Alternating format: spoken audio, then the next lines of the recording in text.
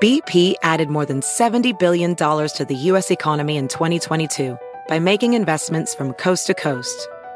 Investments like building charging hubs for fleets of electric buses in California and starting up new infrastructure in the Gulf of Mexico. It's and, not or.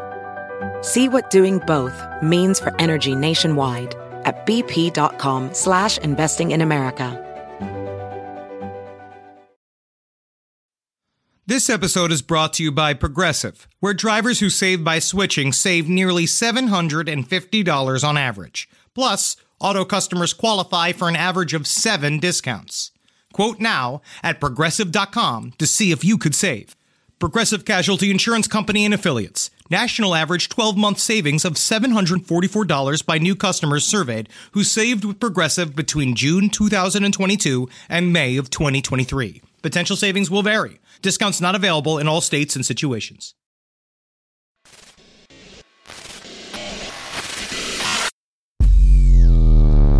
Hold, primates listening. It is I, Numator 479. According to our studies of your puny mammalian race, we discovered you like very good coffee. And while it is our evolutionary purpose to cause you psychic torment, we want you awake and vivacious to give it. So try our new blend from Spring Hill Jack Coffee, Reptilian in the morning. Our proprietary blend of lightly roasted cacao husks will have you immediately energized upon emerging from the pain cloaca with all your slippery new eggs. Thanks, honey. Hot, I'm cold-blooded. Thanks to Spring Hill Jack and last podcast on the left, I'm ready to get out there and eat some babies. Get out of the way, Hillary Clinton. There's no place to escape to. This is the last podcast. On the left. That's when the cannibalism started. What was that?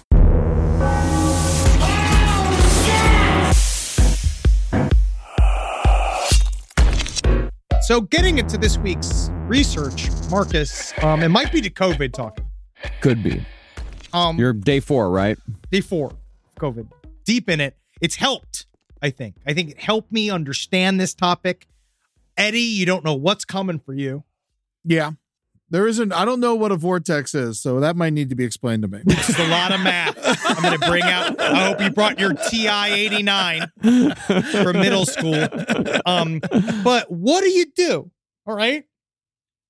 Mysterious triangles, covered them before. Yeah. But what do you do when the haunted triangle is the entire state? Yeah. Like if it's the entire state, you can't avoid it.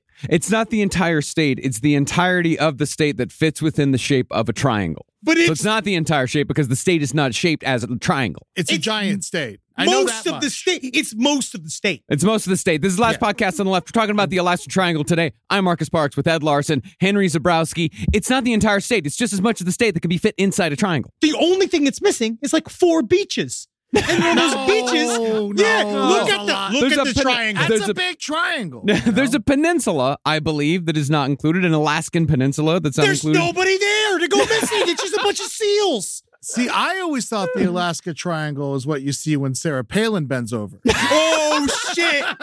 Oh, shit. No. Yeah. No prisoners. Yeah. No prisoners. Fuck yeah, bro. Going back to 2012 topics with 2012 jokes. Yeah, bro. Yeah, bro. Check out her pussy, man. Now, out of all the wild and woolly triangles around the world, there's so many triangles. There's 12. From the Bermuda to the Dragon to the Devils to the Bridgewater, one of the least talked about is the Alaska Triangle. Not anymore. Partly that's because nobody really noticed there even was an Alaska Triangle until very recently. Because it's most of the state.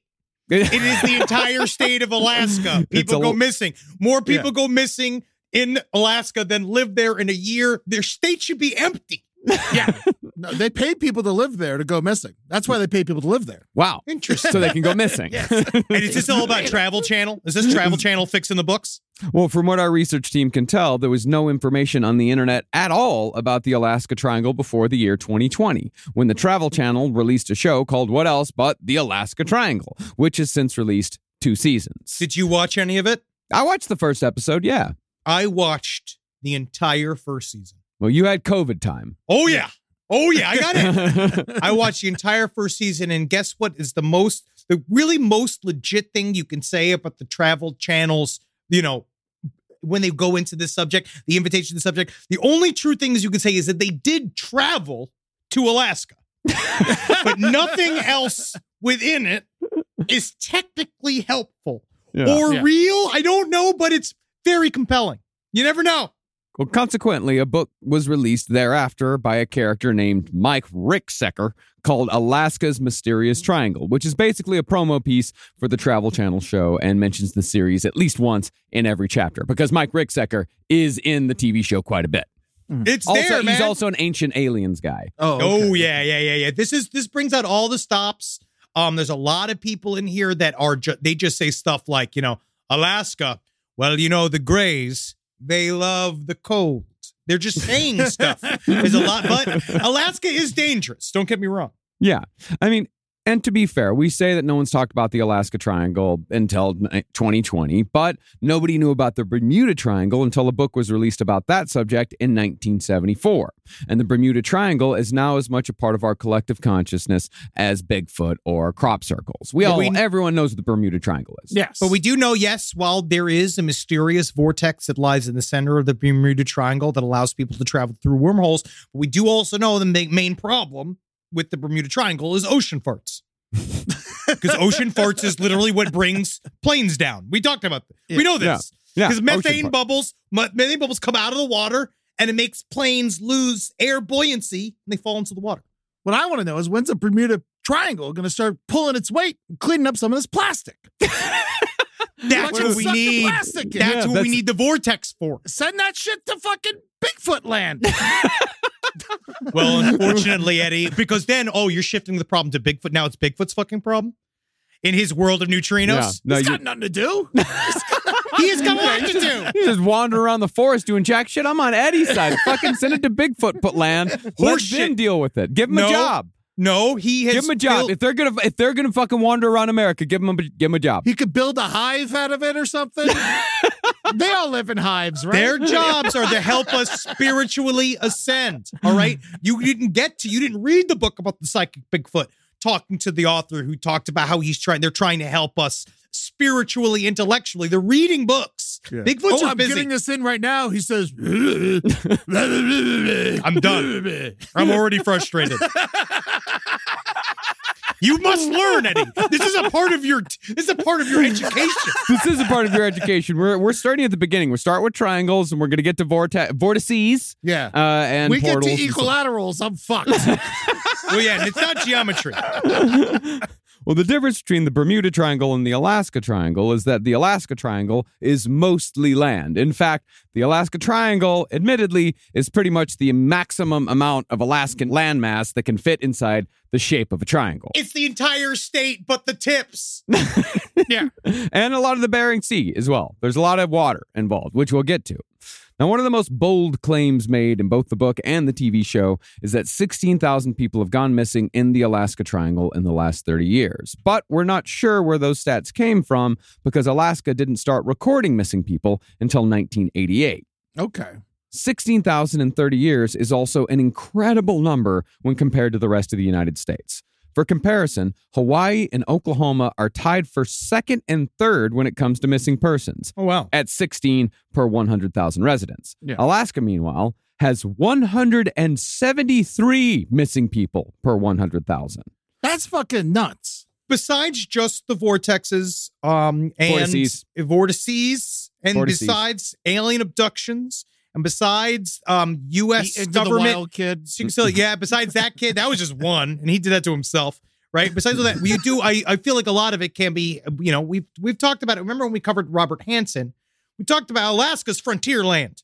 I mean, yeah, the common sense reasons for this outside of mysterious triangle energies are, Most obvious, Alaska is extraordinarily dangerous. It's sparsely populated, and it's twice the size of Texas. You could fit Texas, California, and Montana into Alaska and then still have more space. I don't want to go. I don't want to go anywhere. They're all in the triangle. They're all, and all of those states are inside of a single triangle of danger. Well, additionally, Alaska, Hawaii, and Oklahoma all have large indigenous populations. As we know, when indigenous people go missing, their disappearances are far less likely to be investigated. So a possible murder often gets filed away as a missing person because nobody could be bothered to look into the report at all. But even though the people missing off the ground may have common sense explanations, the many disappearances are merely a companion piece, a side dish, if you will. The yams. The yams. I've got special yams. I make yams. They're very good yams. We had them this year. You did very well. They're very good. Yes. Thank you.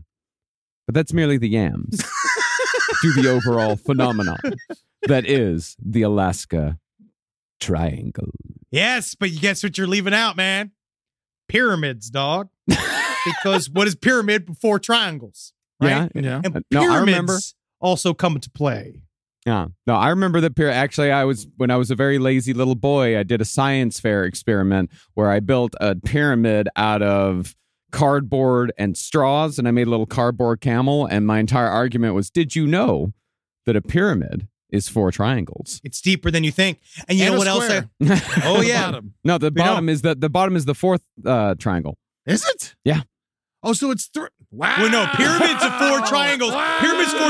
He's right. Pyramid is technically 4 triangles and a square. I gotta go. Wait, I gotta go. I gotta get out of here. No, it's not. I It's gotta 1, leave. 2, 3, and then the bottom is the 4th. Okay. Yeah, it's depending on the pyramid. But I also got a book called Pyramids Around the World by Doctor of Science Samir Osmaganovich, who says that, hey, did you know pyramids can also be circles? Go fuck yourself. Dude. Pyramid. Guess what I learned through my travels with COVID? Yes, I might have COVID, and I've had a lot of edibles, and I've spent hours and hours and hours listening to Linda Moulton Howe and Travel Channel. But guess what? Pyramids just vibe, dog. Yeah. So you're saying that a circle can be a pyramid if it feels like it's a pyramid. Yes. And if it has the same properties as a pyramid, but it's still a circle. It's just got pyramid shit. It's got a pyramid lifestyle. And then it shows up. It's used for something else, because what do we know about pyramids? Some people think that that they're just, monuments built to remembrance and to the vivaciousness of the human spirit. To that I say, fuck you, you moron. They're full of cats. Full of cats. Number 1, they're vets / shelters. And then 2, it is a fucking wormholes, dog. And do you know that triangles naturally create energy? Is that true? Yep. Absolutely. Now, when it comes to the definition of a wild and woolly triangle in the paranormal world, it usually refers to a gateway or window of focused, unexplained activity. Usually, they encompass missing planes, ships, and people, in addition to cryptids, hauntings, UFOs, and other analogous phenomena. The most famous, of course, is the aforementioned Bermuda Triangle, which was chronicled as far back as 1492 as a place where strange things happen. Yep. None other than Christopher Columbus recorded erratic compass readings. Erratic. That's the top. That's the word of the day. Erratic compass readings while sailing in the Bermuda Triangle, and wrote that he saw flames plummet into the ocean along with what he called a small wax candle being raised and lowered in the night sky. But he didn't realize that was just him in the bath with an erection. Yeah. Watching it slash back and forth. I used to do that. Christopher Columbus had a bright orange Cheeto-colored penis. Oh, yeah. Pure Italian, man. You're a little manico. Now, according to those who believe that there's something paranormal about these triangles, outside of naturally occurring electromagnetic phenomena, these areas contain vortices of energy. Vortices being the plural of vortex. You don't say vortexes. You say vortices. Vortices. You're from Vortices, right? No, Vortices is where the anime convention is held every year. Yeah. Well, from what believers say, these vortices of energy build up in the Earth's core and cause strange phenomena to suddenly transpire, like unusual weather patterns, bizarre electromagnetic anomalies, and coolest of all, interdimensional portals. Yeah, dude. Fucking international portals, dogs. Fucking bus station to fucking Bigfoot land, dog. That's what we're talking about. This stuff is very stupid, but there is maybe it's got something to do with, yes, some vortices are created by natural rock formations. And they talk about the idea of where, especially, natural water sources mixed with certain types of rocks create energetic properties, they believe. There's also, again, just triangles being what they are, natural flows of energy. But if you stuck up all right, you make a triangle erect, it's a pyramid, energy flows up. What if I told you that at the very epicenter of the Alaskan Triangle, center of the state, there is a hidden obsidian pyramid underneath the ground, bigger than the Giza pyramids, my friend, that the U.S. government has been slowly but surely using an energy diaper. That is a term that I have heard, where they line it with electronic. They're pumping energy into an underground pyramid in order to fuel the dew line, right, which I'll explain later, in order that is creating a series of anomalous events inside of Alaska. Now, of an underground pyramid, why not just put it in a mountain? Because I guess if you put the pyramid in a mountain, that's difficult. It's just a mountain. It's difficult. It's difficult to hollow out a mountain.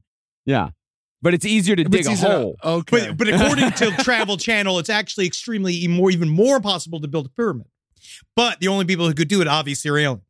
They live underground. And a lot of people keep talking about the Travel Channel too. But they're like, pyramids? Why do these people keep burying them under dirt? And it's like, it's been there for thousands of years. I think dirt naturally accrues. They assume that people are just literally covering them up with dirt. Interesting. How mad would you be if you were a slave and you built a pyramid and at the end of it, the pharaoh's like, bury it. Hate it. Hate it. But now we know, Eddie, a lot of them were cultured artisans. Yeah. Yeah. And it was definitely humans who built the pyramids. Yeah. The humans built the pyramids. Oh, it had to be. Yeah, it had to be. Yeah. Not according to Linda Moulton Howe. Yeah. And also Mike Ricksecker. Also he is very much on the side that everything is Atlantis. And everything came from Atlantis. And everything that we have ever had in the ancient world is all Atlanteans. White Atlanteans. Oh, Ricksecker we should use for like a bullshit artist. It's like, it's like a term for that from now on. Yeah, right. He has a real Ricksecker. Because it sounds like a slur, but it's not. It really does. It does. It's fun to say. Fucking Rickseckers. Well, that last phenomena, the interdimensional portals, that brings us to our first story of the Alaska Triangle. Because when there's possible interdimensional portals, there's also going to be stories of airplanes vanishing from the air without a trace. Popping in and out. Now, according to Mike Ricksecker, Alaska is particularly sensitive to the creations of vortices and portals because of solar flares and the aurora borealis. Yep. Which does, in fact, interfere with electronic equipment and GPS navigation. That part is true. Alaska's closer to the sky. Yeah. Okay. Now, I just said that. I don't even know what that means. And I agreed with you because it sounded good and I assumed you knew what you were talking about. Well, there's high mountains there. I mean, technically, those could be closer to the sky. Yeah. The only thing I do know is about the obsidian pyramid underneath the dirt of Alaska. It's the only thing I actually know about today. And the dew lines. Yep. I'm into it. Yeah. Now, one might say that the aurora borealis just makes exploration and travel in Alaska more dangerous because proven scientific phenomena plays haywire with the instruments humans use to locate and orient themselves, especially in the sky. Nope. But from what Mike Ricksecker claims, these currents of energy ebb and flow, meaning that Alaska is more prone to paranormal phenomena at certain times. And if we hadn't lost our knowledge from the ancient world, mainly from Atlantis, we'd know what the fuck all this was about. But we did, and we don't. They paid a big, I guess they wiped themselves out with their own thermonuclear device. We know this to be true. They all wipe themselves with their own thermonuclear device, and just as some, deserts are now green spaces and some green spaces are now deserts, so too did Atlantis become buried underneath the flood, in the antediluvian flood. Oh. Just pick it up Atlantis. Eddie, just pick it up as you go. When Each time you go, just let in what you can let in and then discard. I can relate. Now, you know that Donovan song Atlantis, right? No, I don't. You don't? I never got too into Donovan. This is the one you're going to love. I'll send it to you afterwards, way down in the ocean where I want to be. It'll tell you everything you need to know about Atlantis. Oh, when I was a kid, Atlantis was the name of the water park in Fort Lauderdale where I used to go all the time. And then, ironically, it got wiped away by Hurricane Andrew. Oh, wow. Interesting. Either way, Alaska is a place where people disappear, and while most sadly go unnoticed, some disappearances over the years have become national mysteries. Back in 1972, U.S. Majority Leader Hale Boggs and an Alaskan congressman named Nick Begich took off. It's the worst name I've ever heard in my life. Terrible name. There's a lot of bad names today, I think. Yeah. Hale Boggs, Nick Begich. Rick Secker. Rick Secker. They took off from Anchorage, Alaska at 9 a.m. on their way to Juneau for a fundraising drive, following a well-worn flight path in a twin-engine Cessna. But before their plane reached the Portage Pass, communication was lost and the plane disappeared from radar. Alaska. Triangle. The largest search and rescue mission of the day was mounted soon after, which logged 3,600 man-hours and covered 325,000 square miles. But despite all efforts, no sign of the 4 passengers nor their plane was ever seen again. Alaska. Triangle. Now, yeah, they might have flown through a portal. Yeah. But what's interesting is that while Mike Ricksecker's whole argument is that wild shit happens in the Alaska Triangle, he still pushes a bit of conspiracy on the disappearance of Hale Boggs. He just can't fucking help himself. Mm-hmm. Apparently, Hale Boggs had dissented against the Warren Commission in 1963. Targeted his fucking back. When they concluded that Lee Harvey Oswald and his magic bullets had been the only factor surrounding the assassination of JFK. Why it took 9 years for the government to retaliate to this dissension is unclear. They never forget, man. They never forget, and they want to wait till you forget, dog. And by that point, everyone had forgotten about the JFK assassination. Yeah. So why not let it, it's already went under the radar. And so not even think about it. It was 9 years. That's a long time. Years. Mike Ricksecker also hints that because Boggs was of Croatian heritage, he may have been targeted by Serbians for reasons that are unclear. Jealous of Alaska. While the podcast Missing in Alaska about the disappearance of Hale Boggs revealed that a mafioso told the FBI that the plane had been bombed. And nothing is more reliable than an out-of-work mafioso. Nothing, you always listen, they're always not full of shit. Yeah, you guys remember Hale Boggs? Y'all remember that Hale Boggs? I did that. He's part of the Fairbanks gang. Yeah, you know how it is. Wait, you know what they say? No, he's swimming with the penguins. That's what we do. It's dangerous above Alaska, but it's funny because each guys, they always say this too. They're all like, and there is no way the plane would ever go missing on Alaska. It is one of the most observed areas of space. That's what they say, the flight area of Alaska. Yeah, right? We're about to get into that. Because the disappearance of Boggs' plane was but one of many in the Alaska Triangle, and it is by no means the most mysterious. See, it would be very easy for a small Cessna to disappear into the Alaskan wilderness. There's not a lot of mystery there. But the same could not be said of a Douglas C-54 Skymaster. According to Travel Channel, the most important plane to have ever been built. Most important plane? More than Air Force One? It was used a lot. The most important plane model. Oh, okay. No, they said that this one plane was one of the most important special planes. They did. I'm only here. I watched that episode. They made no such claim. They said special plane. This plane could talk. Your COVID. Wow, I'm really seeing how much your COVID brain is really like filtering shit through. I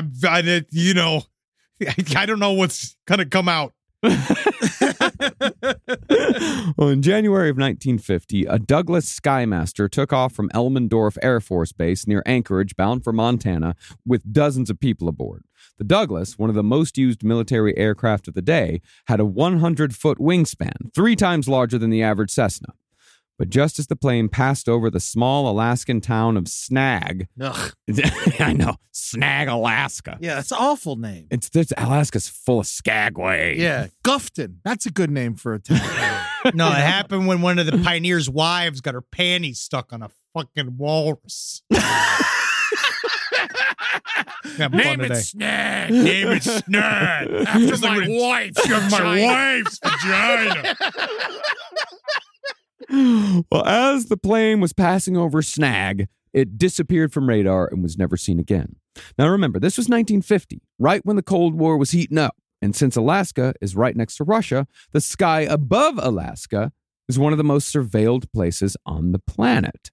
So for a plane like this to just disappear was a big fucking deal. And it was not in the military's best interest to leave a plane with possibly sensitive material aboard lying around in the wilderness for the Ruskies to find. Because they're right Or there. should I say the Ruskies? The Ruskies. They're right there and they're waiting. And because we also it's the DEW line, right? So the DEW line was a series of radio towers that are supposed to warn us if the Ruskies are coming over to bomb us. So they ping. So it's extra surveilled, and they don't know how it could remotely be possible. But now that we saw that when we blew those objects over the sky in Alaska, and we went to go look for it at the beginning of this year, last year, we couldn't find jack shit.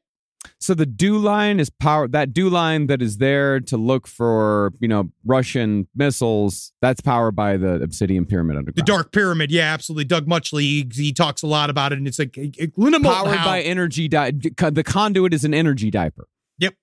I mean, I read all about this, and we don't know exactly how we do it. We just know that if you put energy into the corners of the pyramid, it actually flows out of the tip much harder.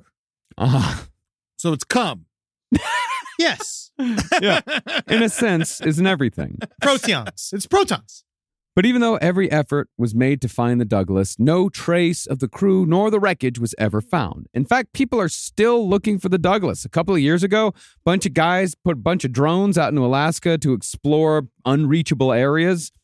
Found nothing. Yeah, it's just fucking gone, dog. It's big. It's a big state. Yeah. But it's a big plane.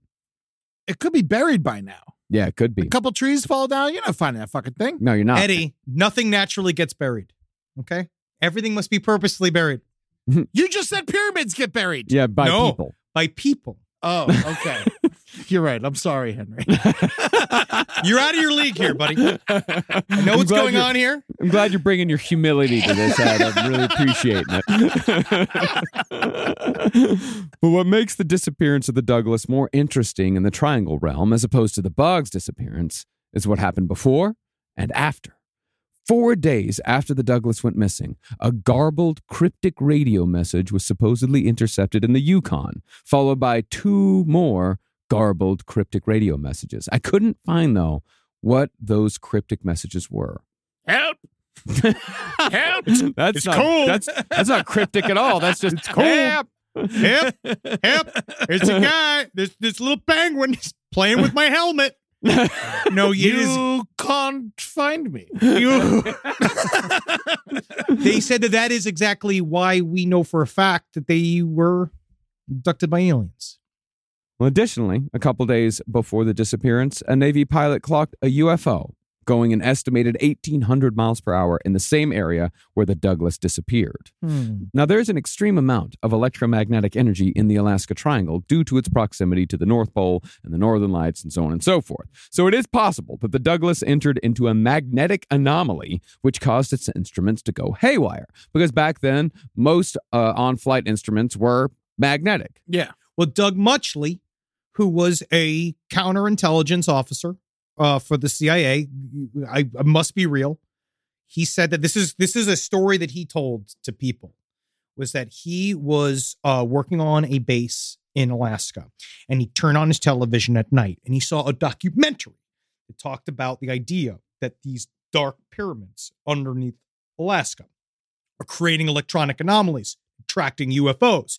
And he saw this whole thing. He talked about the wonders and powers of pyramids, and how pyramids are natural batteries, and they can be used. They've been used since time immemorial to fuel machines and technology that we don't have access to anymore because it was blown up by Atlanteans, right? And all of that stuff went by the way of like, it's now sunk to the bottom of the ocean. We can't find it anymore. We can't get it back. No way, right? And so he saw this documentary and he went down to the station. He said he was so incensed and so inspired by the documentary. He went down to the station and said, I want a copy for myself. And guess what they told him? We never played that. And then they said, they're like, what? And then a guy, some other guy, he refuses to name because he's not a stool pigeon. He pulled him aside and he says, like, they don't want us to know. They don't want anybody to know. That the reason why people are going missing here and what's going on here. So we've accidentally opened up a wormhole using that pyramid. And that's why we can only show that documentary once. Right? Which I don't even know why they can. I don't know why they can show it multiple times. But he said to him, it's like when Bill Cooper found. I can only show it once. I can only show it once. It was like Bill Cooper found the secrets of the Illuminati in the Xerox machine. Yeah. Right? But you can only find it once. We'll tell you all about that one. But they go and they just said, and so then he got invited to be a part of this top secret pyramid project when they went down there, and they were all just being like, we don't know what the fuck this thing does, but it does suck people into a hole. Well, if you believe that UFOs are interdimensional craft rather than intergalactic, which makes more sense scientifically, you know why? Because space is far? Yes. You got it. Yeah.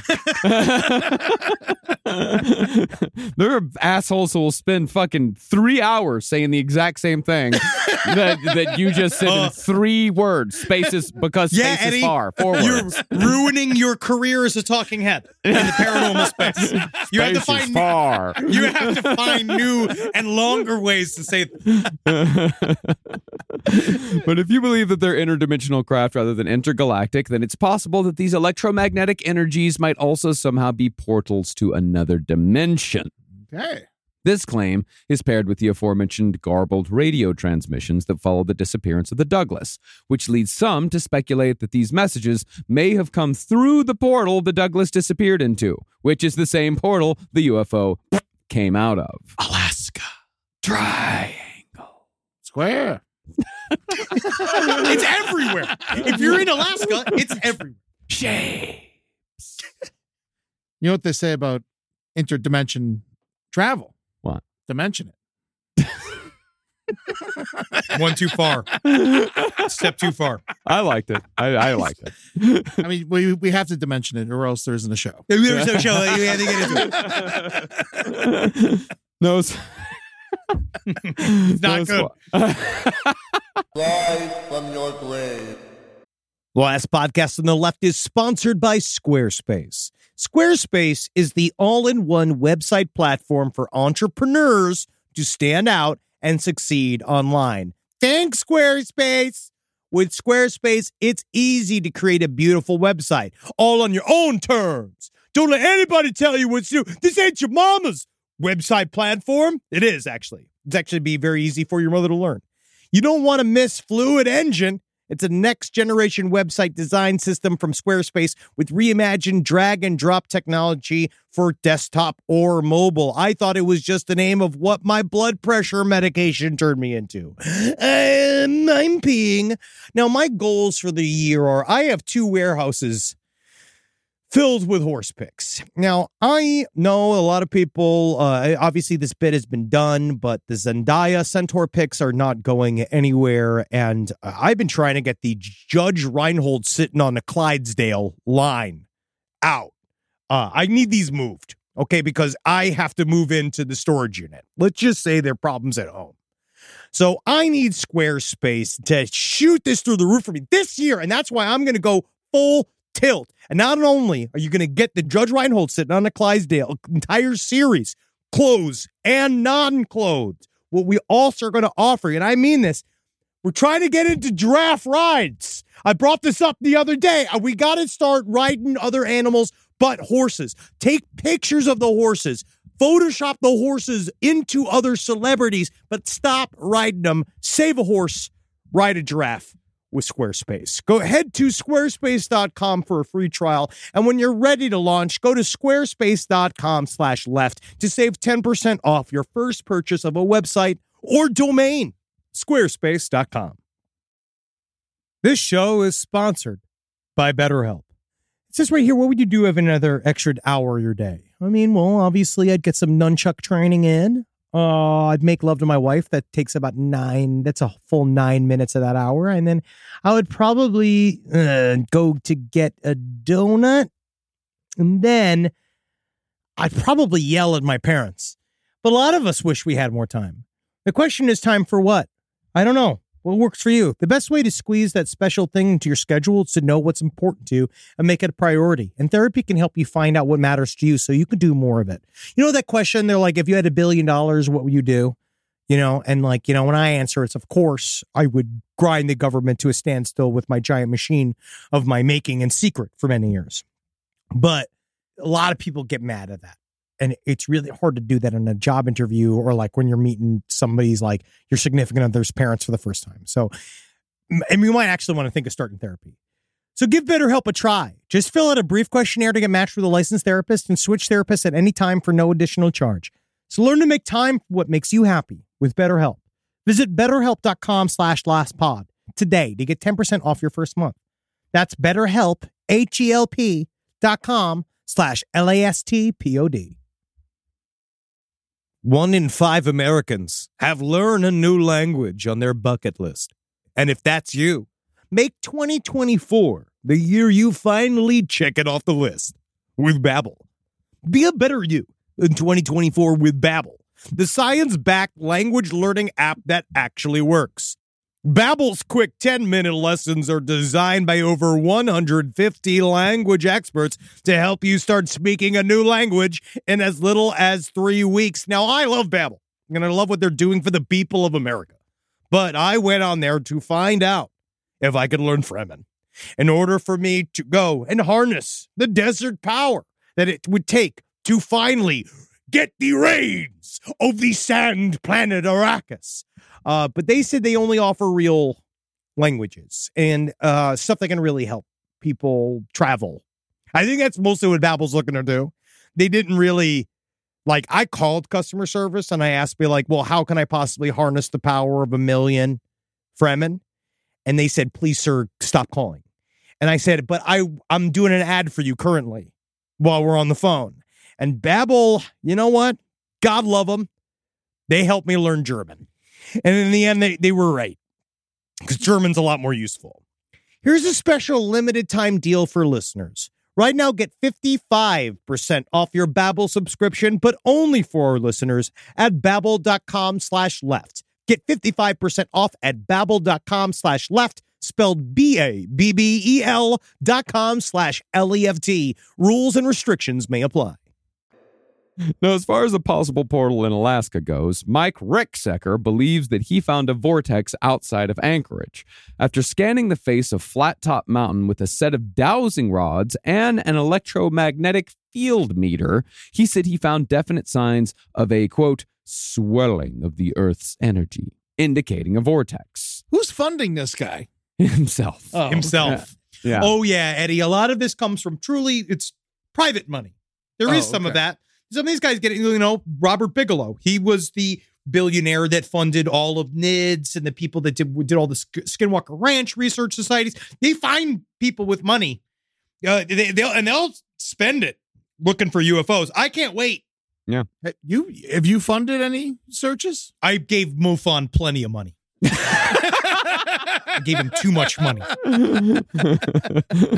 That doesn't mean because Mike Ricksecker found the vortex outside of Anchorage that a bunch of UFOs are suddenly going to spurt out of a mountain, because a vortex is not a portal. Rather, the electromagnetic power of a vortex creates a portal. See? Or it can be used to create a portal if interdimensional beings are indeed using these portals as interdimensional highways. Like the mist. Like the mist. Like the mist. But we talk about, you know, pyramids, the center of this. So you have to turn, this is the very center of this. It's all shapes. Pyramids are a part of this. Is that if you turn them on, that's a part of the issue with the Dark Pyramid. That using this kind of weird governmental process we did, this weird experiment we did, the Dark Pyramid, we accidentally popped open a vortex. Could be. So it's like Moses and the mist, which is great. You know, that pyramids. I don't. He was around pyramids, Moses. Moses? He ran from them. He was afraid of them. Yeah. Didn't he drop his baby off? And I was at the river. Yeah, that was the river. Yeah. Now, he was the baby, wasn't he? Yeah, I think he was the baby. Yeah, he was the baby. I stopped reading comic books a long time ago.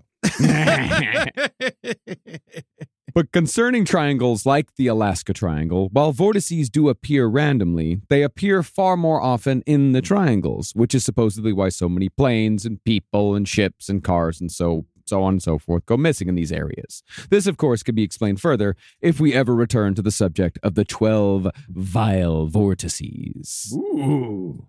But while there have been many, many Cessnas, Pipers, and various other twin-engine planes that have disappeared in the Alaska Triangle, i.e. Alaska, over the decades, there have been just as many maritime disasters that have occurred in the seas contained therein. What's a fucked up ocean? It really is. Alaska's very dangerous. Yeah. Now again, yes, the Bering Sea is extremely dangerous, and ships are lost in its waters every single year. But within the Triangle, the ships that are lost seem to have a spookier edge. Yeah. That's what makes it fun. That's what makes it good. It's spooky. The earliest account of a spooky ship is from 1761, concerning a ship called the Octavius that was sailing back to England from China through the Northwest Passage. That's far. Yeah, real far. The legend is that the ship disappeared, but almost 15 years later, another ship happened upon the wreck of the Octavius and found all 28 men frozen dead in their quarters. That makes sense. Sweet. Yeah. The eyes open in a state of fear. Yeah. That's awesome. Yeah. The next ship to earn a story came over 100 years later in 1898, when a ship called the Clara Nevada ran aground and exploded near Seward, Alaska, although the circumstances surrounding its destruction were not in any way mysterious. Rather, what is mysterious is what came after. Oh, okay. Because then it's like, why then? Why are we talking about it? Yeah. So why did it explode? I'll get to you. Okay. During the Klondike Gold Rush of the 1890s, the modern equivalent of $6 million in gold was boarded onto the Clara Nevada, presumably for a trip to Vancouver or the lower 48, which wasn't the best idea considering the shape of the ship. What's the shape? Shape of the ship. Shape of the ship's bad. See, the Clara Nevada had formerly been a government survey ship called the Hassler. Whoa. Which is a great name for a boat. Oh, it is. Especially a survey ship. Hey, what are you doing in there? Let me see it. Let me see it. Hey, oh my God. Hey, this is my other boat, the fuck face. But the Hassler was retired after 25 years of service in 1897 when it was deemed unfit for further service. Oh, it was in bad shape. I thought it was like a horseshoe shape. I thought it was literally like a bad shape. No, it was not like a talking a lot of not shapes. A bad physical shape. I'm talking about it was damaged and not fit for sea travel, especially in one of the most dangerous seas in the world. Did you know a circle could be a pyramid? Because that's what Stonehenge is. Stonehenge is a circular pyramid, bro. Same function. There are no. It's not a pyramid. It's not a pyramid. There are no pyramids. There are nothing. It is a circle made of rectangles. It's a vibe, dog. You'll never understand. You'll never get it. But there's no roof. Y'all too old. A pyramid needs a roof. Y'all boomers don't understand what's going on with pyramids. They're fucking styly, dude. Pyramid styly.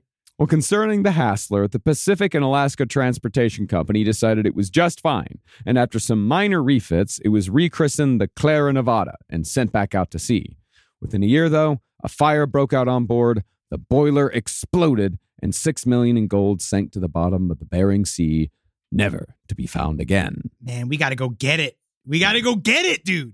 You got to go get that $6 million? Yeah, man. I'd like to be an Alaska treasure hunter in the Bering Sea. That'd be cool. Yeah. Oh, yeah, man. That's a way to die within like a week. Mm-hmm. Yeah. That is slow suicide. Yeah. Absolutely. Yeah. Well, not slow. It's pretty quick suicide. We'd be dead. I got it. Who knows how long you'd be there? Quiet suicide. That's quiet suicide. 8 years later, though, after a lighthouse was constructed nearby, people began seeing the ghost of the Clara Nevada sailing the seas on particularly spooky nights. Cool. But the most tragic of the Alaskan naval disasters was the sinking of the SS Princess Sophia. In 1918, this passenger liner went down with 353 souls aboard, all of whom died terrible, agonizing deaths. Man, I remember I just recently a Quora thing popped up on my Gmail where it's like, they sent me randomly like whatever the best. And the thing it said was, do you think that the victims of 9/11 died instantly. It's like, Jesus fucking Christ. They've just plenty of pictures of them jumping out of the building. Actually, there was many different ways that they died. Some slow, some in fire, some covered, some suffocated. And I was just like, Jesus Christ. Cora, man, what a disappointment. Sad there. Now, the Sophia was a relatively new ship. It had set sail 6 years earlier, the same year that the Titanic had sunk, 1912. And in fact, it had been fitted with new buoyancy tanks following the disaster of the Titanic, presumably to better keep the Sophia afloat should it hit ice. But on October 24th, 1918, just after the Sophia left the port of Skagway, a snowstorm blew in, bringing 50-mile-per-hour winds that blew the ship to and fro. And even though the captain was confident that they would reach their destination of Vancouver, the Sophia crashed into the Vanderbilt Reef at around 2 a.m. Yeah, we got it. Yeah, don't worry about it. Yeah, we're going back and forth, but what are you going to do? All right, come on, we can take it. All right.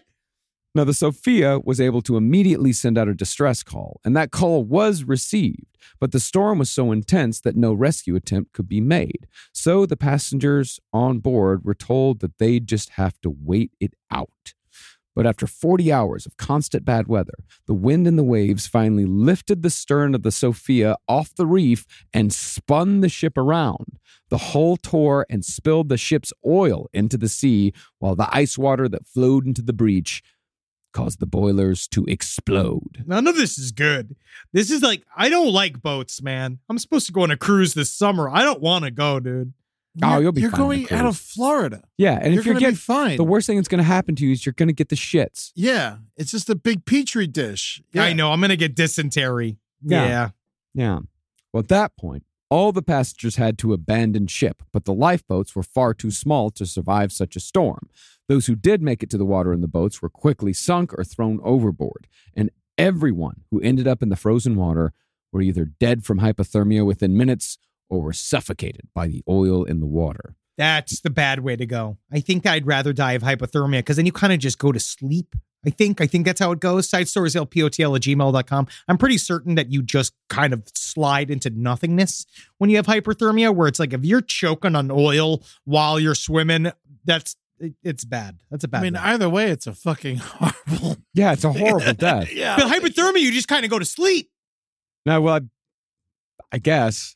If I had to choose a horrible way to die, cold to death is the best. Cold to death is way better than hot to death. Yes. Yeah, that is true. Yeah. We covered this elderly couple that got steamed to death on Side Stories this week. Oh. Ooh. Yeah.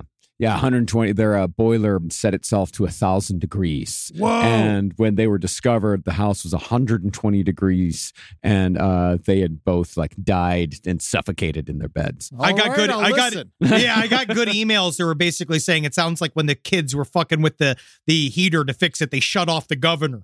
Yeah. Because it's supposed to shut off on its own, but it went to 1,000 degrees. Yeah, it's not good. Yeah. Or it tried making it to 1,000 degrees. It made it to 120, and the furnace was glowing so red hot that the basement looked like it was on fire. Yeah, man. That's the American dream.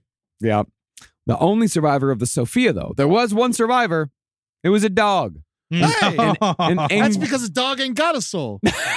Oh, that's not true. It was an English setter who was found covered in oil days later, 20 miles from the crash site, starving and shaken, but otherwise unharmed. Wow. What a good doggy. It's such a good doggy, yeah. And it went on to be the dog that chose who went to the camps. Auschwitz.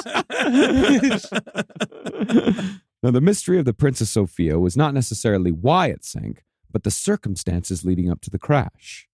Now, the ship was a few hours behind schedule leaving the port of Skagway.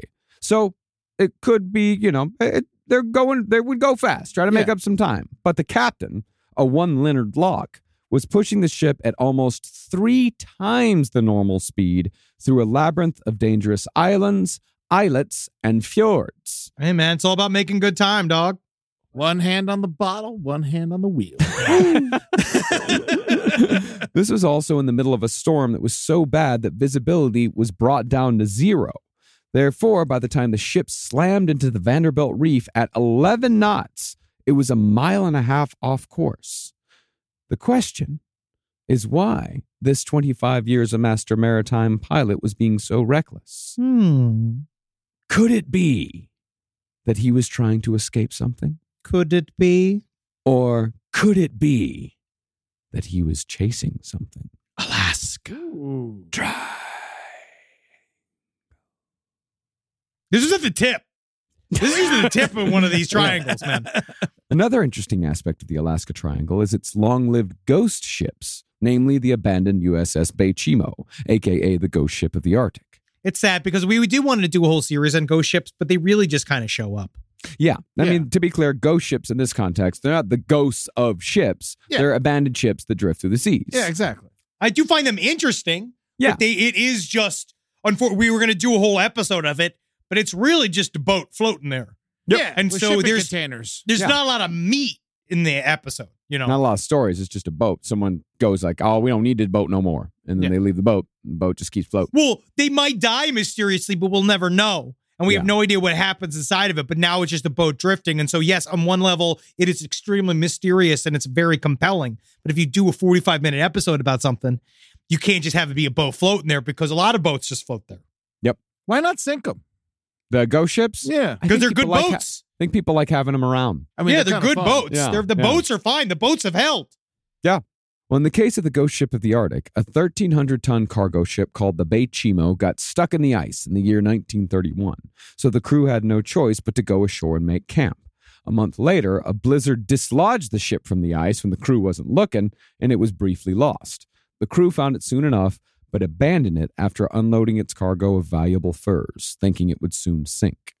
Instead, the USS Beichimo survived for decades, drifting about the Arctic seas. While sightings of it were in the dozens, every so often a crew would try to board the ship and commandeer it. But it always managed to get stuck in ice, after which it would be abandoned again, then it would let itself loose again, and then someone else would try to get it. See, I can't tell if that's a good ship or a bad ship. I think it's a bad ship. Because it didn't sink, but it kept getting stuck. It sounds like a cursed ship. Yeah. It's weird to have a ship that keeps losing itself. Yeah. You know, like it goes out there, it's like letting out a horse. It's like a let out Wendy. Wendy can sort of find her way back on some level, but then she's just she doesn't know.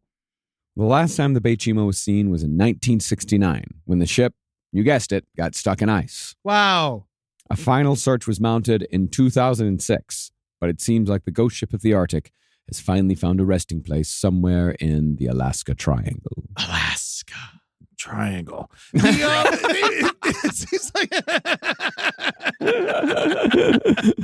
the vortices we spoke of earlier aren't necessarily just portals for UFOs. According to Mike Ricksecker, these interdimensional portals can cause or make possible damn near any paranormal phenomena, including time travel. This I love. In Mike's opinion, time travel works like the 1980 Christopher Reeve movie Somewhere in Time, written by Twilight Zone alum Richard Matheson. You know that movie? I've never seen it, but I would love to. You seen it, Henry? No, Richard Matheson is one of my favorite authors in the world. I've actually never heard of this movie. Yeah, he wrote a book, and he also wrote the screenplay for, this Christopher Reeve movie. In this movie, Christopher Reeve hypnotizes himself so he can time travel to 1912 so he can have sex with Jane Seymour, which he does. Hey, That's man. good enough reason as any. Yeah, he's like, she shows up, like he's at a lighthouse, and this old lady shows up and says, I see you in the past. I see you in 1912. And so he looks at an old picture of an old woman, and he's going to be like, man, she used to be fucking hot. Yeah. I better travel back in time to fuck her. Yeah. Like, oh, she used to be hot? Yeah. And then he travels back in time and he makes it, and then there's something with a penny, and it's a very Twilight Zone. Yeah. It's the extended Twilight Zone episode. Yeah, the way I did that is that I just fucking took a fleshlight, I jammed it in a bunch of pillows, I printed out a picture from Pioneer Woman, I taped this to the top of the pillows, and I just fucking went to town on that. And next thing I know, I'm banging Jane Seymour, and I'll tell anybody that that's real, because I've done it. You just told a bunch of people. Time travel in Alaska, like, how would you even know? You're just like in a forest again. Exactly. Yeah. But for proof of time travel in the Alaska Triangle, Mike points towards a photo that made the rounds on Twitter back in 2019 that showed a girl who looks almost exactly like climate activist Greta Thunberg. This little girl was working at a gold mine. Greta Thunberg ain't working no mine. The location of that gold mine, the Canadian Yukon, right next to the Alaska Triangle. What's Mike's contention? That many of the missing people in Alaska are actually time traveling, having accidentally walked through one temporal portal or another, either to the future or to the past. And to answer your question, yes, they probably wouldn't have much of an idea as to if they had traveled to the future or the past, because they're probably still just in the woods. Yeah. They're in the woods. It wouldn't mean anything. And they are actually probably time traveling, but they're doing it the old fashioned way, getting blackout drunk. And all of a sudden it's morning. It's Alaska. They get really, really drunk. It's very, very cold. In other examples of people just disappearing, Mike recounted the tale of a village of Inuits found abandoned by a fur trapper named Joe LaBelle. According to the trapper, 30 people inhabited this village. He knew that for a fact, but all of them had vanished so suddenly that a pot of stew was still cooking over a fire when LaBelle arrived. When LaBelle told the local Mounties what he'd found, they said that they had seen, independently of Mike's report, a group of mysterious blue glowing lights in the sky the night before, indicating that this may have been a mass alien abduction or a portal incident. A portal incident is just a great name for an album. The Portal Incident? Portal Incident. Yeah, that's a good, prog rock album. That's like the third Yes album. Yes. Now, when it comes to alien abduction tales, the Alaska Triangle has plenty. One of the more interesting was from 2008, when a hunter in Marshall, Alaska, encountered a young boy in the woods who was confused and disoriented. Now, the hunter knew the boy personally, and once the kid got his bearings, he described being, quote-unquote, brought into a nearby mountain, where he met a girl who asked him what year it was. Man, I'm waiting for the day when someone asks me, what year is it? I want it so bad. Just the idea of just being, it's so hard to experience the phenomenon, man. It's got to happen to you. If someone asked you what year is it, would you tell the truth? Of course I'd tell the truth. You wouldn't say 1973. That's what I do. It'd probably take me a second. And what year is it? 20, it's 2024. How old am I? Yeah. It's fine. Yeah. You're when you're supposed to be. Don't worry about it. It is funny, though, because we have seen many alien abduction stories that include that style of questioning, being like, where am I? Where do you work? Like, what year is this? It's a thing that aliens do. Don't know whether or not it's a trick question just to fuck with you. But essentially, it's also them trying to find their temporal space. Well, no. This is a little girl that's asking the little boy. Like she's not an alien? Like she's not herself a fucking alien, dude? No, she's not an alien, dude, because that's my whole fucking point. When he told her, she said that she'd been in the mountain for 40 years. Yet she had not aged. Because this is not necessarily a time travel story. This is an interdimensional story. See, the mountain in question, Pilcher Mountain, another terrible name. Yeah, they gotta work on it. They really do.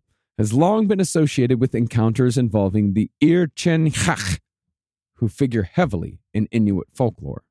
Much like the Pukwudgies in the Bridgewater Triangle, who I know you love the Pukwudgies, Henry. Of course. They're troublemakers. They're fun. They work in a group, and I like that. And they're little. And they pull your pants up. Yeah. Pukwudgie. That's the Pukwudgie. That's the Pukwudgie. The Irchenchach are small human-like creatures who seem to serve no purpose but to vex humanity. In the 2008 case, the Irchenchach's only purpose seems to be to abduct the boy, show him to the scared little girl, then set the boy free to tell the story for reasons unknown. But here's where things get interesting. This is where things get interesting. See, the Irchenchach have been said by the elders of the Inuit to have come from another dimension for centuries, to appear and disappear as they please in our world. Much like other fairy creature folklore around the world, time is said to work differently in the Irchenchach's dwelling. All of this sounds like aliens, dog. Well, according to legend, a day in the dwelling of an Irchenchach is equivalent to a year on Earth. So if the boy's story is true, then the girl would have only been in that dimension for 40 days, which would account for why she had not aged and yet said it had been 40 years since she left. So did they ever find the girl? No. No. Little kids are liars. No. She's been See, I abducted. did think about that. I did. That thought did cross my mind. The kids are liars. No. She has been taken by the ear. Because when you never know, but it does mirror how many times every single society has a story of sort of a trickster-like energy. That is, this all fits into Jacques Vallée's theory that these guys are all, they all went to the same high school. And it's also the theory of like, if you go to these trickster, the dimensions or the dwellings of these tricksters, that time moves much slower there than it does here. So when you enter and when you enter into it, when you leave, it'll be, well, in your mind, it'll be, an hour or 2 hours, and it'll end up being like 6 months or something. Well, that's very specific. It's more that time doesn't work there, that there is no such thing as time when you're outside of our temporal world. We made up time, dog. What do you think about that? I think time made us up. Whoa. Well, all right. Now we're going to get into it. This is it. All right, I go. I'm ready to fight. But while there's plenty of interdimensional beings on the ground, from what the legends say, there have been dozens, if not hundreds, of legitimate UFO sightings in the air above the Alaska Triangle, including a rare encounter with a passenger jet. We just blew one up. Yeah. In 1886, Japan Airlines Flight 1628 encountered a UFO in the Alaska Triangle. Pilot Kinju Tereuchi saw unidentified lights that were keeping pace with the plane, but when he radioed the sighting to Anchorage Air Control, they reported no other active flights nearby. Suddenly, 2 UFOs appeared in front of the jet and shot off lights that caused the cockpit to heat up. Then the UFOs emitted jets of fire for several seconds before stopping and joining a small circle formation of other UFOs that continued keeping pace with the plane. Now, from Tereuchi's recollection, the UFOs were about the size of a DC-8, which, if you'll remember, was the airplane L. Ron Hubbard said was the plane of choice for Scientology's evil galactic overlord Xenu, who had, if I remember correctly, golden DC-8s equipped with rocket engines to bring aliens to Earth so he could drop them into volcanoes, after which their souls could then be collected, brainwashed, and attached to humanity as engrams that could only be cleared by copious amounts of auditing in a rundown building in Burbank. So that's what happened. That'll be $150,000. For anybody who just saw that. But yes. I mean, yeah, you haven't spoken a lie yet. But back to the flight. The UFO followed the Japan Airlines jet for over 400 miles, but it disappeared into thin air once a United Airlines jet flew into the same space. Not surprisingly, though, in addition to UFOs, the Alaska Triangle is also rife with USOs, or unidentified submersible objects. I never even thought about that. Yeah, dog. No, I was going to blow your mind with that. I knew it was going to blow your mind.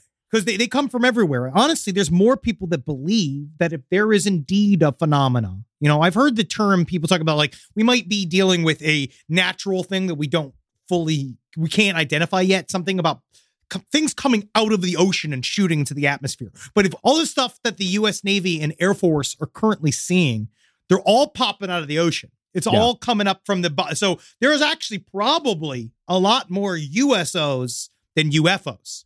So, but what if UFOs and USOs are the same thing? Exactly. So, yeah, and then because the alien submarine could just go into the water and then fly out whenever the fuck it wants. It's called transmedium flight. That's literally a thing they talk about. It's a part of the issues. It's why we don't know whether or not for a long time if UFO talk is a screen for technology that some other country has that we don't have, because what we are looking for, the reason why the U.S. government is taking UFOs vaguely seriously, or they say that they're taking them vaguely seriously, because they're trying to harness this ability to be able to go from air to ocean without losing speed or losing trajectory going in and out. It would be a much better place to hide. 70% of the earth is ocean. Exactly. Now you're seeing. And you understand. Now you're getting it, bud. Good. Glad. You're not going to be able to have sex with your wife after this. Yeah. That's how this is going to start. Yeah. Is that what fucking happens? Yes. No. You're just not going to remember the starting lineup of the 1994 Miami Dolphins anymore. It just deletes it. It deletes a couple of things. Louis Oliver, number 25. John Offerdahl, 56. Wait, we'll try again next week. Next week. But Dwight Hollier. Rise from your grave. Shopping for humans is hard, But shopping for your dog is easy, thanks to Bark.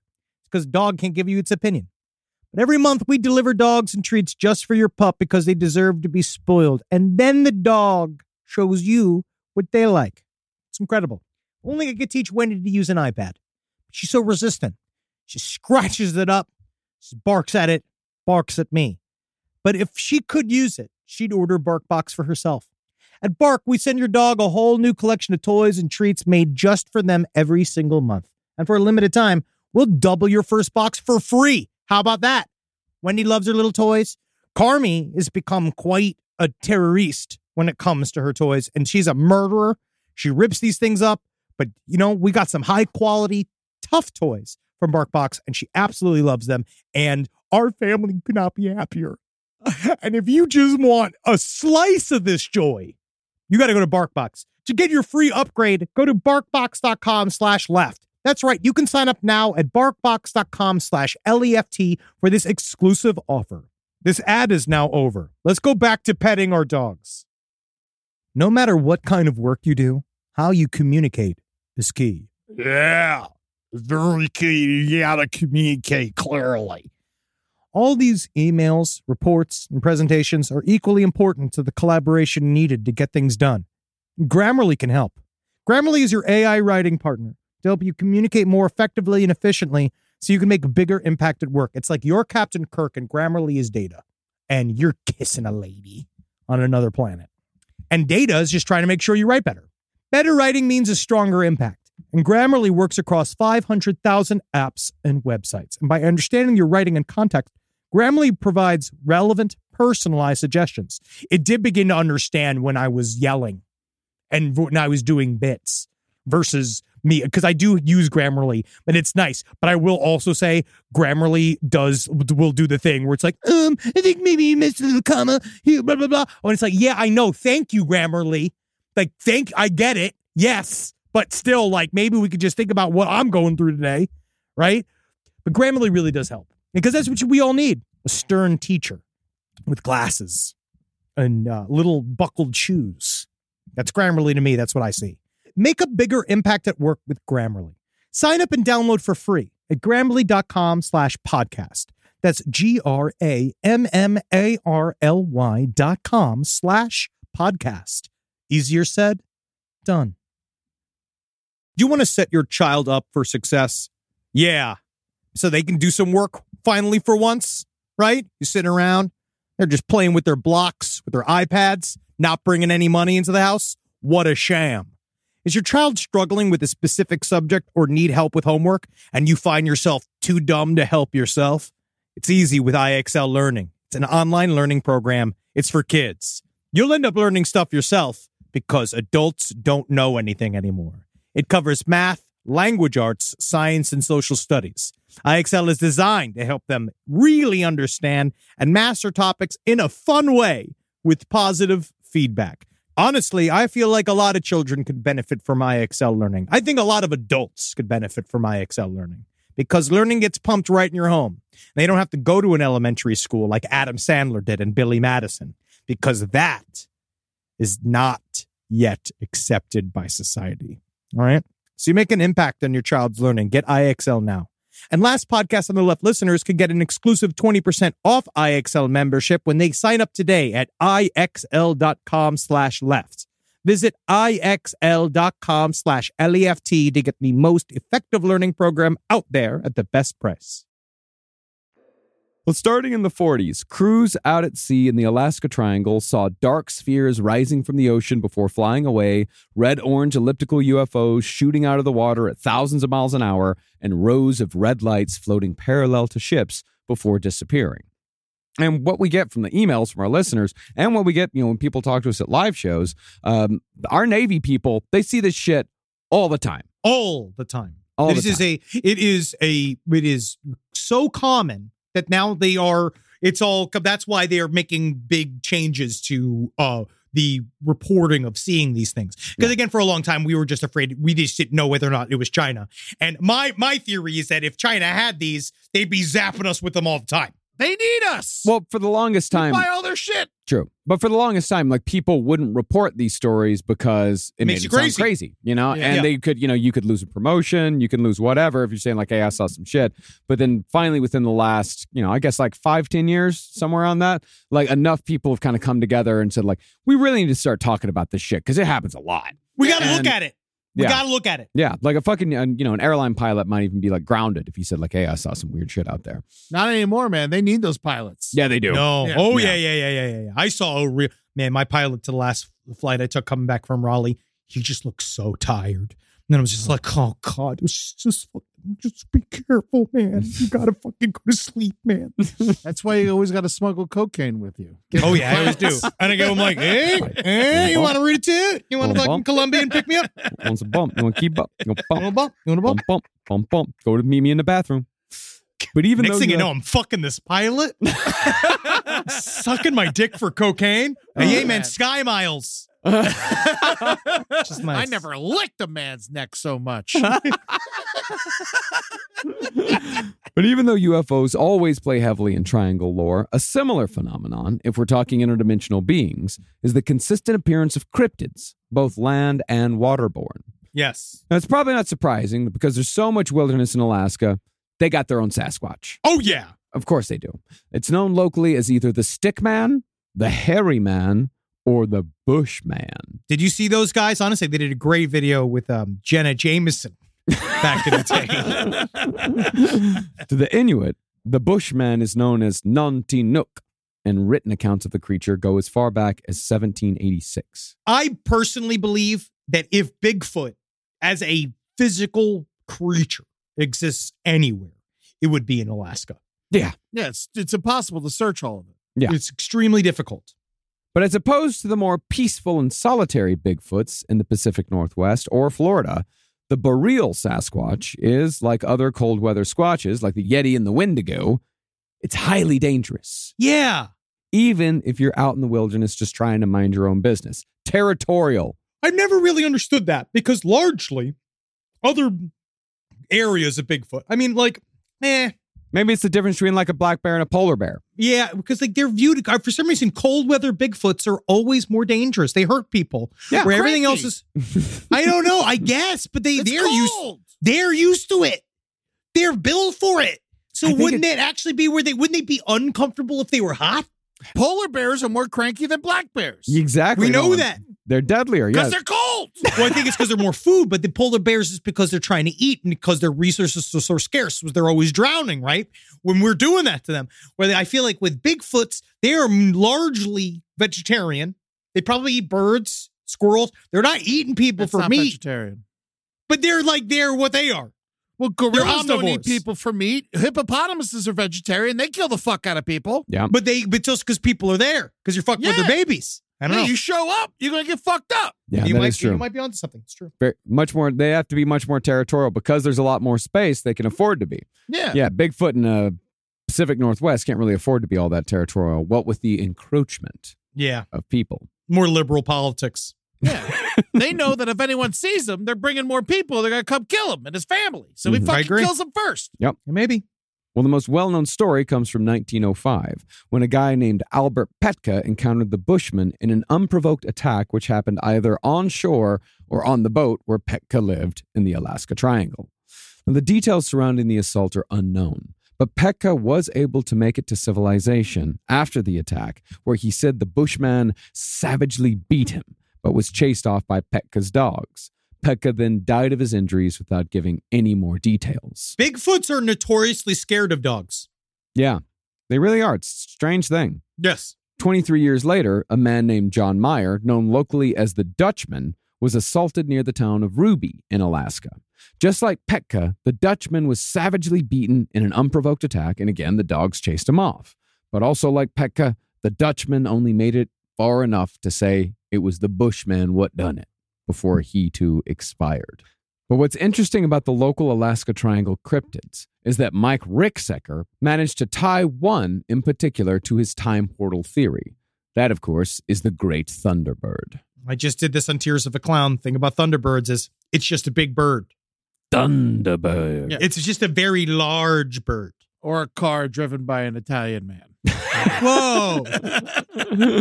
Like many indigenous tribes in North America, the Inuits have legends of massive birds. And it's Rick Secker's theory that these so-called big birds were really airplanes that got caught in the time stream. All right. I like that. That It's to a me, theory. that's creative. That is right? a Because creative they think theory, they're yeah. seeing big birds, but they're seeing time traveling airplanes. That's a good way to flip it around. That's a good way to confuse somebody at a dinner party. And like you say that thought, if you're saying that shit, that Thunderbirds are just future planes that went through time portals, that's how you know you've lost everyone. Well, the only animal they saw in the Andes were the condors. Yeah. So Sure. it could. Are there condors up there? Maybe. I would imagine there's some very large birds up there somewhere. Oh, There's yeah, bald I bet eagles you. up Yeah. there. Yes. Yeah. Well, the strangest legend among the Inuits, though, are the Kushtaka, a.k.a. the Otter Men. This shit is my favorite shit because I've never heard of the Otter Men. I didn't know Otter people was a thing. And what I love is one of my favorite factoids the Travel Channel dropped, which is that, do you know, more often than not, the Kushtaka can be invisible? And that doesn't mean they aren't there.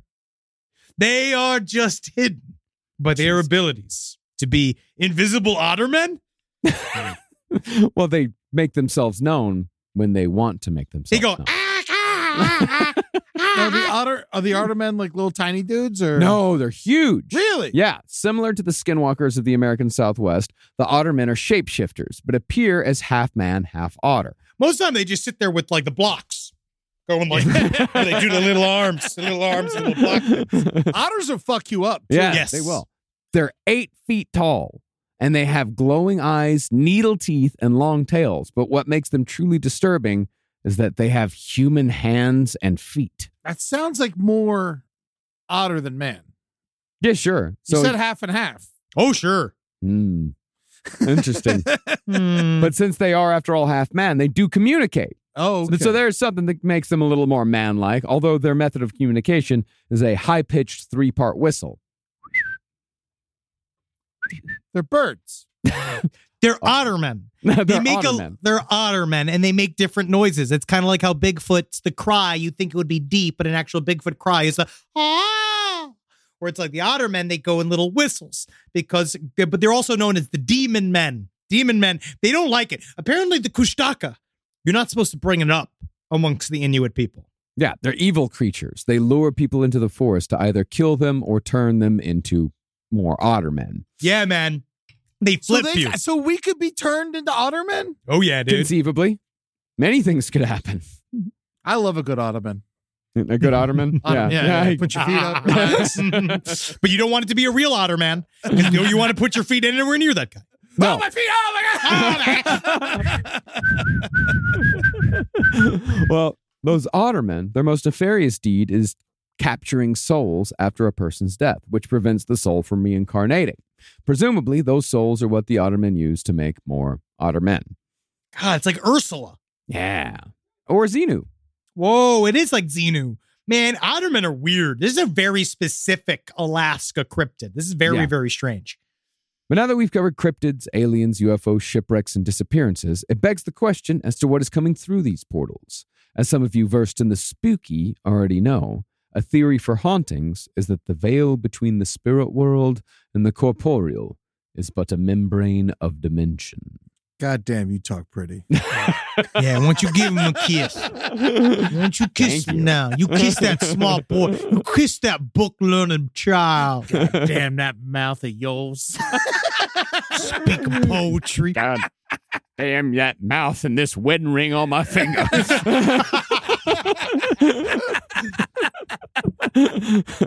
Now, being as it is a state of tragedy, Alaska is a haunted place. Extremely haunted. Yeah. Of all of the phenomena that we're talking about, because the Kushtaka is interesting because people do freak out, right? They don't like the Kushtaka, and it's a thing that if you bring up, apparently you can get into a fight, right? And if you go to a locals only bar in Alaska, but this place is for certain haunted as balls. Yeah.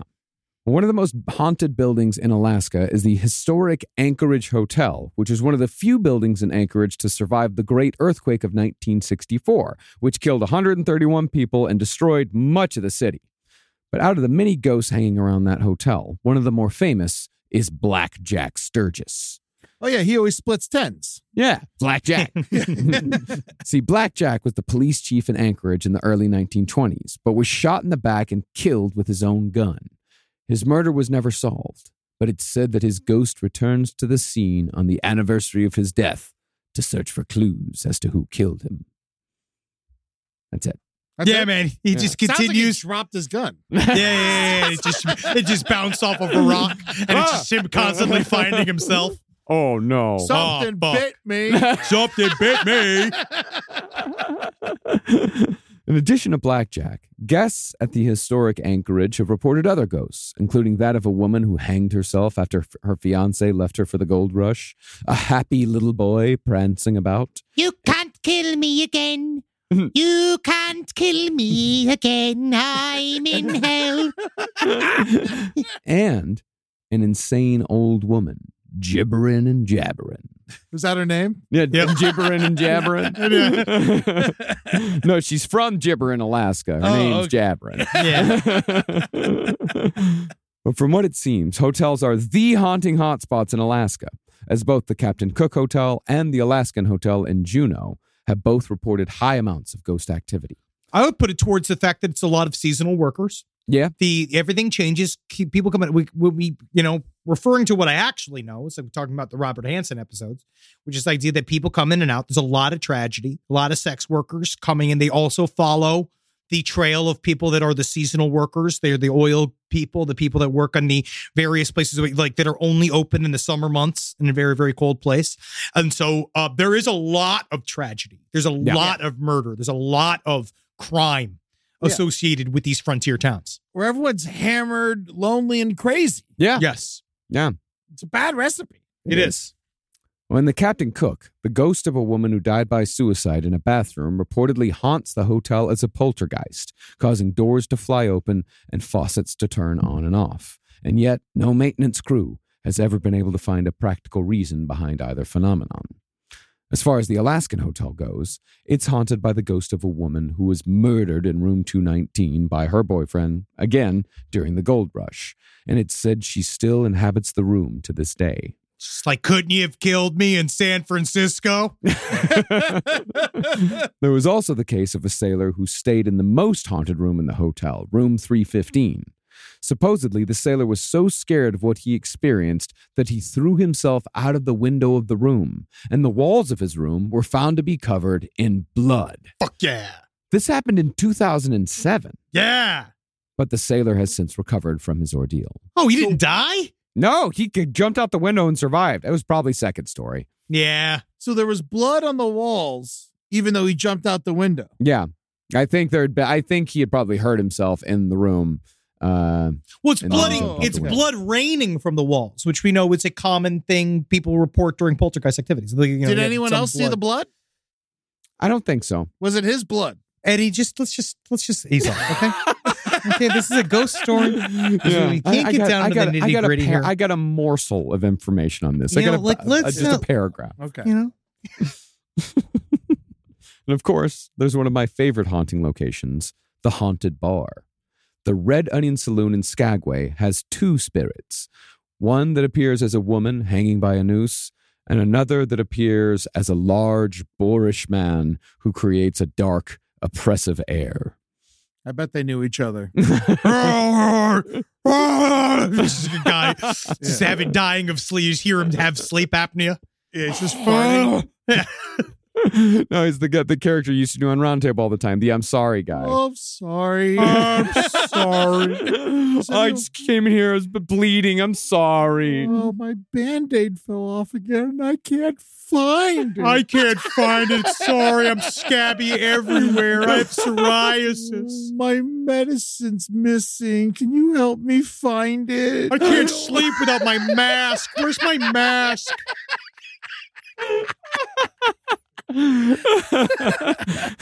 Now, some of you out there might be saying, so what? Fuck you! So there's a lot of death and unexplained phenomena in Alaska, a place that's massive, largely unexplored, full of tragedy, and holds the distinction of being one of the most dangerous places in America this side of Death Valley. Some of you might even be saying, okay, Granted, there's these portals and vortices. But what do you do with an Alaskan triangle? You film a Travel Channel television show there. Apart from that, what do you do with it? I mean, I think we need to add this. We need to make it a square or something. We got to figure out because it is not. Maybe make the triangle smaller. Well, according to some, the United States government is taking full advantage of the increased electromagnetic properties in the Alaska Triangle through the High Frequency Active Auroral Research Program, a.k.a. HAARP. You will let me inside of my website, www.jesseventura.com. I can't do it, right? But like, remember when he tried to get into HAARP? And they kicked him out. He spent a whole episode outside of the HAARP because HAARP it's 100% real. It's a legitimate project that operates out of a very real research facility. And yeah, Jesse Ventura did once stand outside of its gates and just yell and yell and yell. I want in there. Let me in there. Let me in there. It's like, no, that's why we built the fence. I know, and I even made an appointment to arrive. I even made an appointment, and you won't let me take the tour. Because you can take a tour of HAARP. But this is the problem, is that we want to get we covered the conspiracy theories behind HAARP back in the day. It's like episode 20 or something. Back when it was like fresh. But now it's so hard to do the conspiracy theories about it because it's so obviously not what's happening, because it was mostly out of a misunderstanding of what the fuck was happening at HAARP. Well, officially, it specializes in analyzing the ionosphere, which is the portion of the atmosphere that stretches from 53 to 370 miles above sea level. And HAARP is no small operation. It's 360 radio transmitters and 180 antennas covering over 30 acres of land near Gakona, Alaska. And at the heart of the facility is a very impressive-sounding phased array radar that emits radio waves. In other words, there's some serious shit going down at HAARP, or at least some very involved shit. Stuff that sounds scary. Yeah. Yeah, it's stuff that's used to mind control us from Alaska, and it's sending messages into the minds of the American people in order to help us to believe that what the fucking president says is real. It's a mind control device, and they're beaming it everywhere, dog. It's why everybody gets the new iPhone, man. It's fucking, we're slaves to it, dude. You did just pull one up. That did prove your point. No. And not like the 16, when we saw the photo of like someone said that the out of the United airline flight, that the door, whatever it was, the Alaska airline flight, Alaska. Don't besmirch United. Nor Delta. Yeah. I mean, but Alaska airline, the side of the airplane fell off and they found an iPhone that landed unscathed from, quote unquote, from 16,000 feet, which I think is a plant. I think it's a fake. I think it's an advertisement from fucking Apple. Absolutely, because everyone knows you drop it out of your pocket and it fucking cracks. My thing's a goddamn mess. Yeah. Yes. Yeah, and you're playing right into it because you've mentioned this on 3 different shows and have given Apple free advertisement every single time. No, dude, it was before. I didn't actually say it on the shows, but Apple, I mean, they could pay us. You could pay us if you wanted to, but I still think it's a fucking psyop, dog. Any coincidence that it's Alaska Airlines? Exactly. Oh, shit, bro. Exactly. Fucking put it in there. Oh, yeah, you. Well, amongst other projects, we're talking about HAARP, their current research experiments as of 2 years ago, and these research experiments are too complicated to go into outside of their names, are the moon bounce, the Jupiter experiment, and a partnership with UC Berkeley called STEVE. Oh, man, that sounds like a Disney show. Yeah, that's Strong Thermal Emission Velocity Enhancement. STEVE. Oh, Steve. Okay.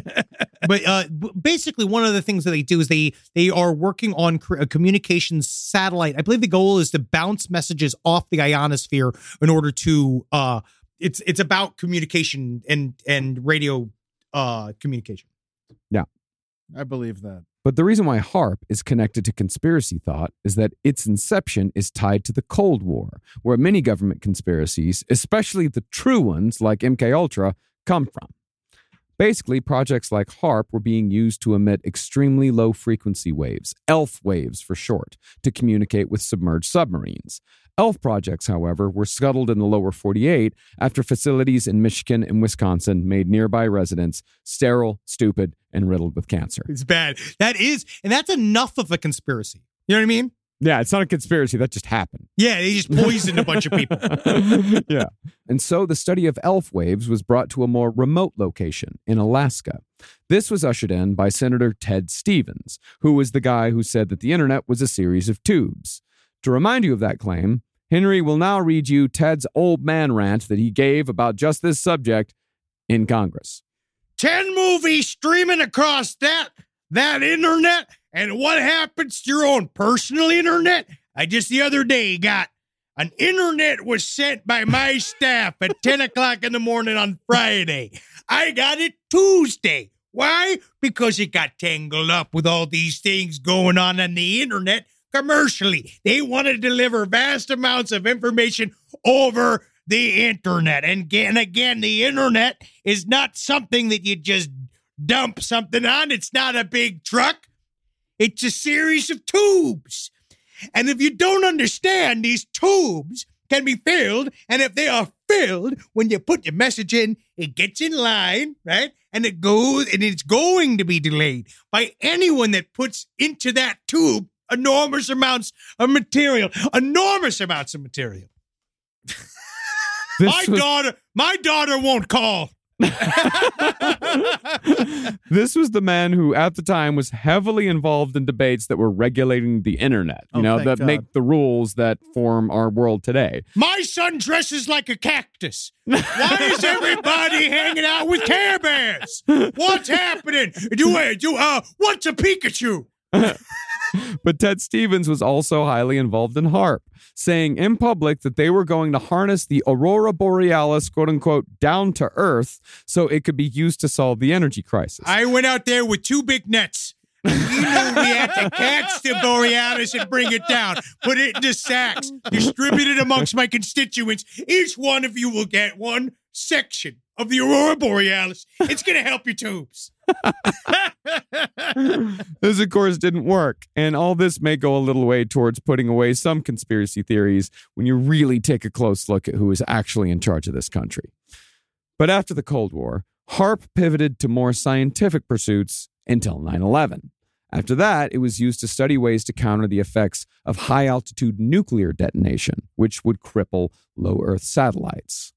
But there are some who believe that HAARP has far more nefarious, far more dangerous, and far more powerful functions than being a simple monitoring and research station. Most of those conspiracies say that HAARP uses an antenna to manipulate the high-frequency range, which allows them to do everything from controlling the weather to controlling people. It's one of those things where if they could do this, they would be using it. I think they'd be used, but then I guess that's why, because that's what convinced us all, because the most up-to-date versions of HAARP is talking about how that's what, in coordinations with the 5G crystals that have been put into our blood because of the series of war crimes called the COVID-19 vaccines that were rolled out on all of us, as that HAARP is going to harness those like midichlorians from the vaccines in our blood in order to turn us into, I believe, us into trans people. No, it is changing us. I believe that is one of the actual theories. Yeah. And it's flipping us. I wouldn't harp on it.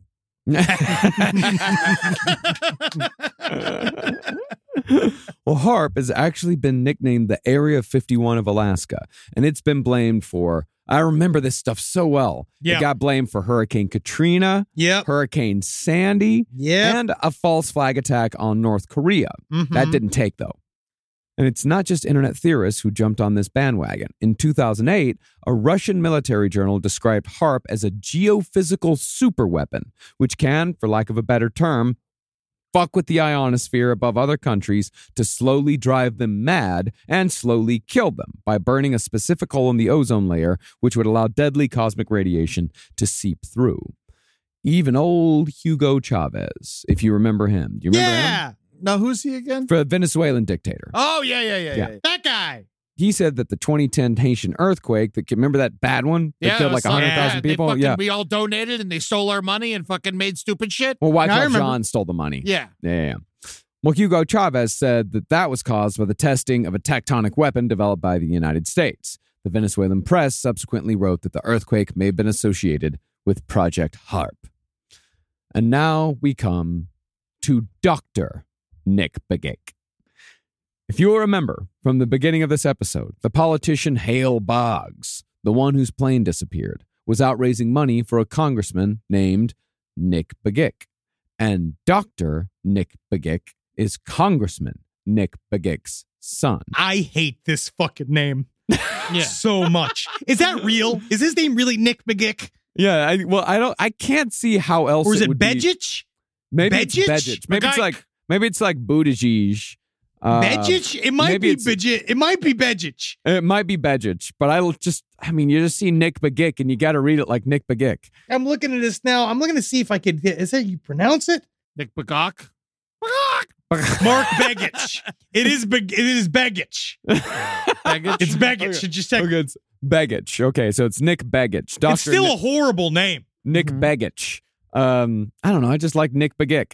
Yeah, I do too. But I'll say Begich. Nick Begich. It must be said, however, that Nick Begich Jr.'s doctor title, that comes from an honorary doctorate of medicine for independent work in health and political science at the Open International University for Complementary Medicines in Sri Lanka. So I would say that calling him doctor is very much optional. Yes. I think it's kind of fun. It seems like it's one of those where as long as you show up with a stethoscope, you're a doctor. But at any rate, Dr. Nick Begich wrote a highly critical book about the Area 51 of Alaska called Angels Don't Play This Harp. Yeah! I think we used that. Didn't we use that for back in the day when we did our harp episode? No, back then we didn't use books at all. We seriously looked shit up on the internet like a couple hours before we recorded and just went with it. That was us for like 80 episodes. I think I have this book somewhere. This is so funny. I got to get into this. Because it's Tesla technology. You got to forget. This is all Tesla shit. Same thing with the pyramids being used as batteries. It's this idea that you can make more energy than you want to using a small amount of energy. Yeah. Well, in Angels Don't Play This Harp, he claims that HARP is capable of firing heat beams through the atmosphere that can penetrate everything living or dead, which sounds a lot like the plot from Plan 9 from Outer Space. Yeah. But no matter its purpose, author Mike Ricksecker believes that HARP is only possible because it harnesses the energy of the Alaska Triangle. The fucking Dark Pyramid, dude! This is what I'm fucking saying. The very heart, Mount Denali, dude. And even though, it is harnessing an energy that is highly scientific and provable, the question remains as to whether there is something else happening in the Alaska Triangle which we do not yet have the methods to prove, but may sometime have in the future if we haven't already had it in the past. Alaska Triangle. It's Alaska, buddy. You got to be careful, man. Always be careful in Alaska. We have our listeners in Alaska. I want to know. I'd still love to do a show in Anchorage. I'd still love to go to Alaska. I need to go to Alaska. I want to go to Alaska so fucking bad. I got to go. I want to see some glaciers. Yeah. I want to see the whole thing. Yeah. I really want to go. Side stories, lpotl@gmail.com. I'd love to hear people, because we have a lot of listeners in Alaska, your stories of the unusual. Because it is like much like the forests of Oregon or outside of like in Washington, like the Colorado, in Europe, like in the UK. It's a very mysterious place. Yes, the Triangle might be the entire state, but it really just shows most of the state. But it just show that it's weird, and they do weird shit. Weird shit happens, and it has its own fucking Bigfoot, and it's got the fucking Otter Man, which I love. I just love the Otter Man. Otter Man's great. I'm always about him. I'm glad you can't wait to hang out with him and become one later in life. Yeah, it's a good way to flip. It's how you stay alive for longer. You become an Otterman, it'll cure this heart disease. Everything will be great. Perfect. So this is our first foray. Eddie, you've been, you're going to see more about the capital P phenomena. You're going to learn a lot this month. We're going to be doing more. You're going to get a little weird. We're going to get a little spooky. Very excited. You're going to get there. You're going to see. We're going to a lot of aliens, a lot of fucking bullshit. Then we're going to do some hardcore true crime next month. Well, luckily, I already forgot everything we said today. Excellent. Yeah. Those fucking Dolphins lineups ain't going nowhere. Stay fresh. Fuck you, Kansas City. Come for your ass. Y'all don't stand a fucking chance. I actually thought that you guys just lost a division or whatever. we did lose the division, but the playoffs start this weekend, and we're going to Kansas City, and -4, and Tua, my man, he's never won a game in under 40 degrees, so this is going to be no problem. See what happens. They got to start working in a refrigerator.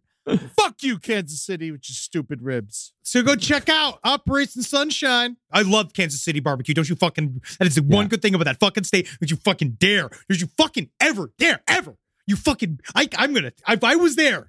You ever actually had Kansas City barbecue, though? I've never been to Kansas City, but I've had Kansas City. It's delicious. I know it's delicious. Kansas City barbecue. I'm talking shit because we're playing them this week. I know. There's lots of great shit. You want to say shit about Patrick Mahomes? He's my fucking alumni. He's an alumni? Yeah, he's Texas Tech. Oh, well, he looks like a squid. Wow.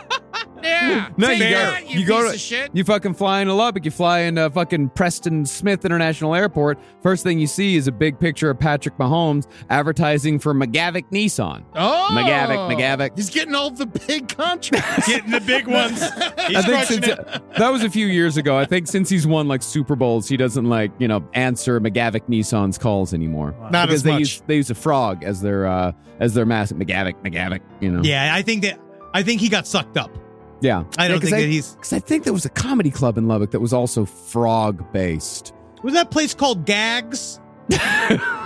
Croaks. I think it was Croaks. It was called Froggy's Flip Room. I know there was a karaoke... Giggin'. Yeah. I know there was that karaoke bar in the strip club called Adolph's. Oh, God, that's great.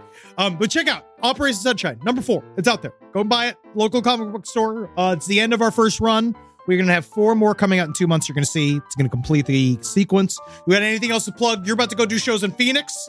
That's right. I'll be doing shows tonight and tomorrow. I get to perform while the Dolphins are beating the Kansas City Chiefs. That's going to be very annoying for me. So come and watch me struggle on stage. I'll be at Stand Up Live. And in this week, the brighter side, we talk about the Florida Triangle, the Everglades. Oh, yeah. Lots of plane crashes in that, too. Tons, oh, yeah. So many plane crashes Skunk lately apes. with all of us. A lot of people dropping off drugs. Oh, yeah. They go mission, they never get found. I don't know where that cocaine went. Hail Satan. Hail again. Hail Inuits. Cool. Yeah, good. They're great people. Yeah. Right. Bye. Wow.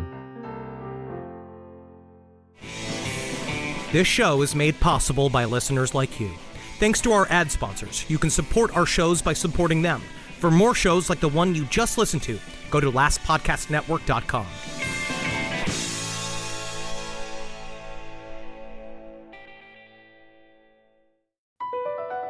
BP added more than $70 billion to the U.S. economy in 2022 by making investments from coast to coast. Investments like building charging hubs for fleets of electric buses in California and starting up new infrastructure in the Gulf of Mexico. It's and, not or. See what doing both means for energy nationwide at bp.com/investing in America. What makes a Carnival cruise fun? A picture-perfect beach day in Cozumel or a tropical adventure to Mayan ruins with snorkel excursion for good measure. A delectable surf and turf at sea, topped off with craft cocktails at Alchemy Bar. Now, get some Z's. You never know what tomorrow will bring. Why? Because no one does fun like Carnival. Carnival. Choose fun. Ships Registry, Bahamas, Panama.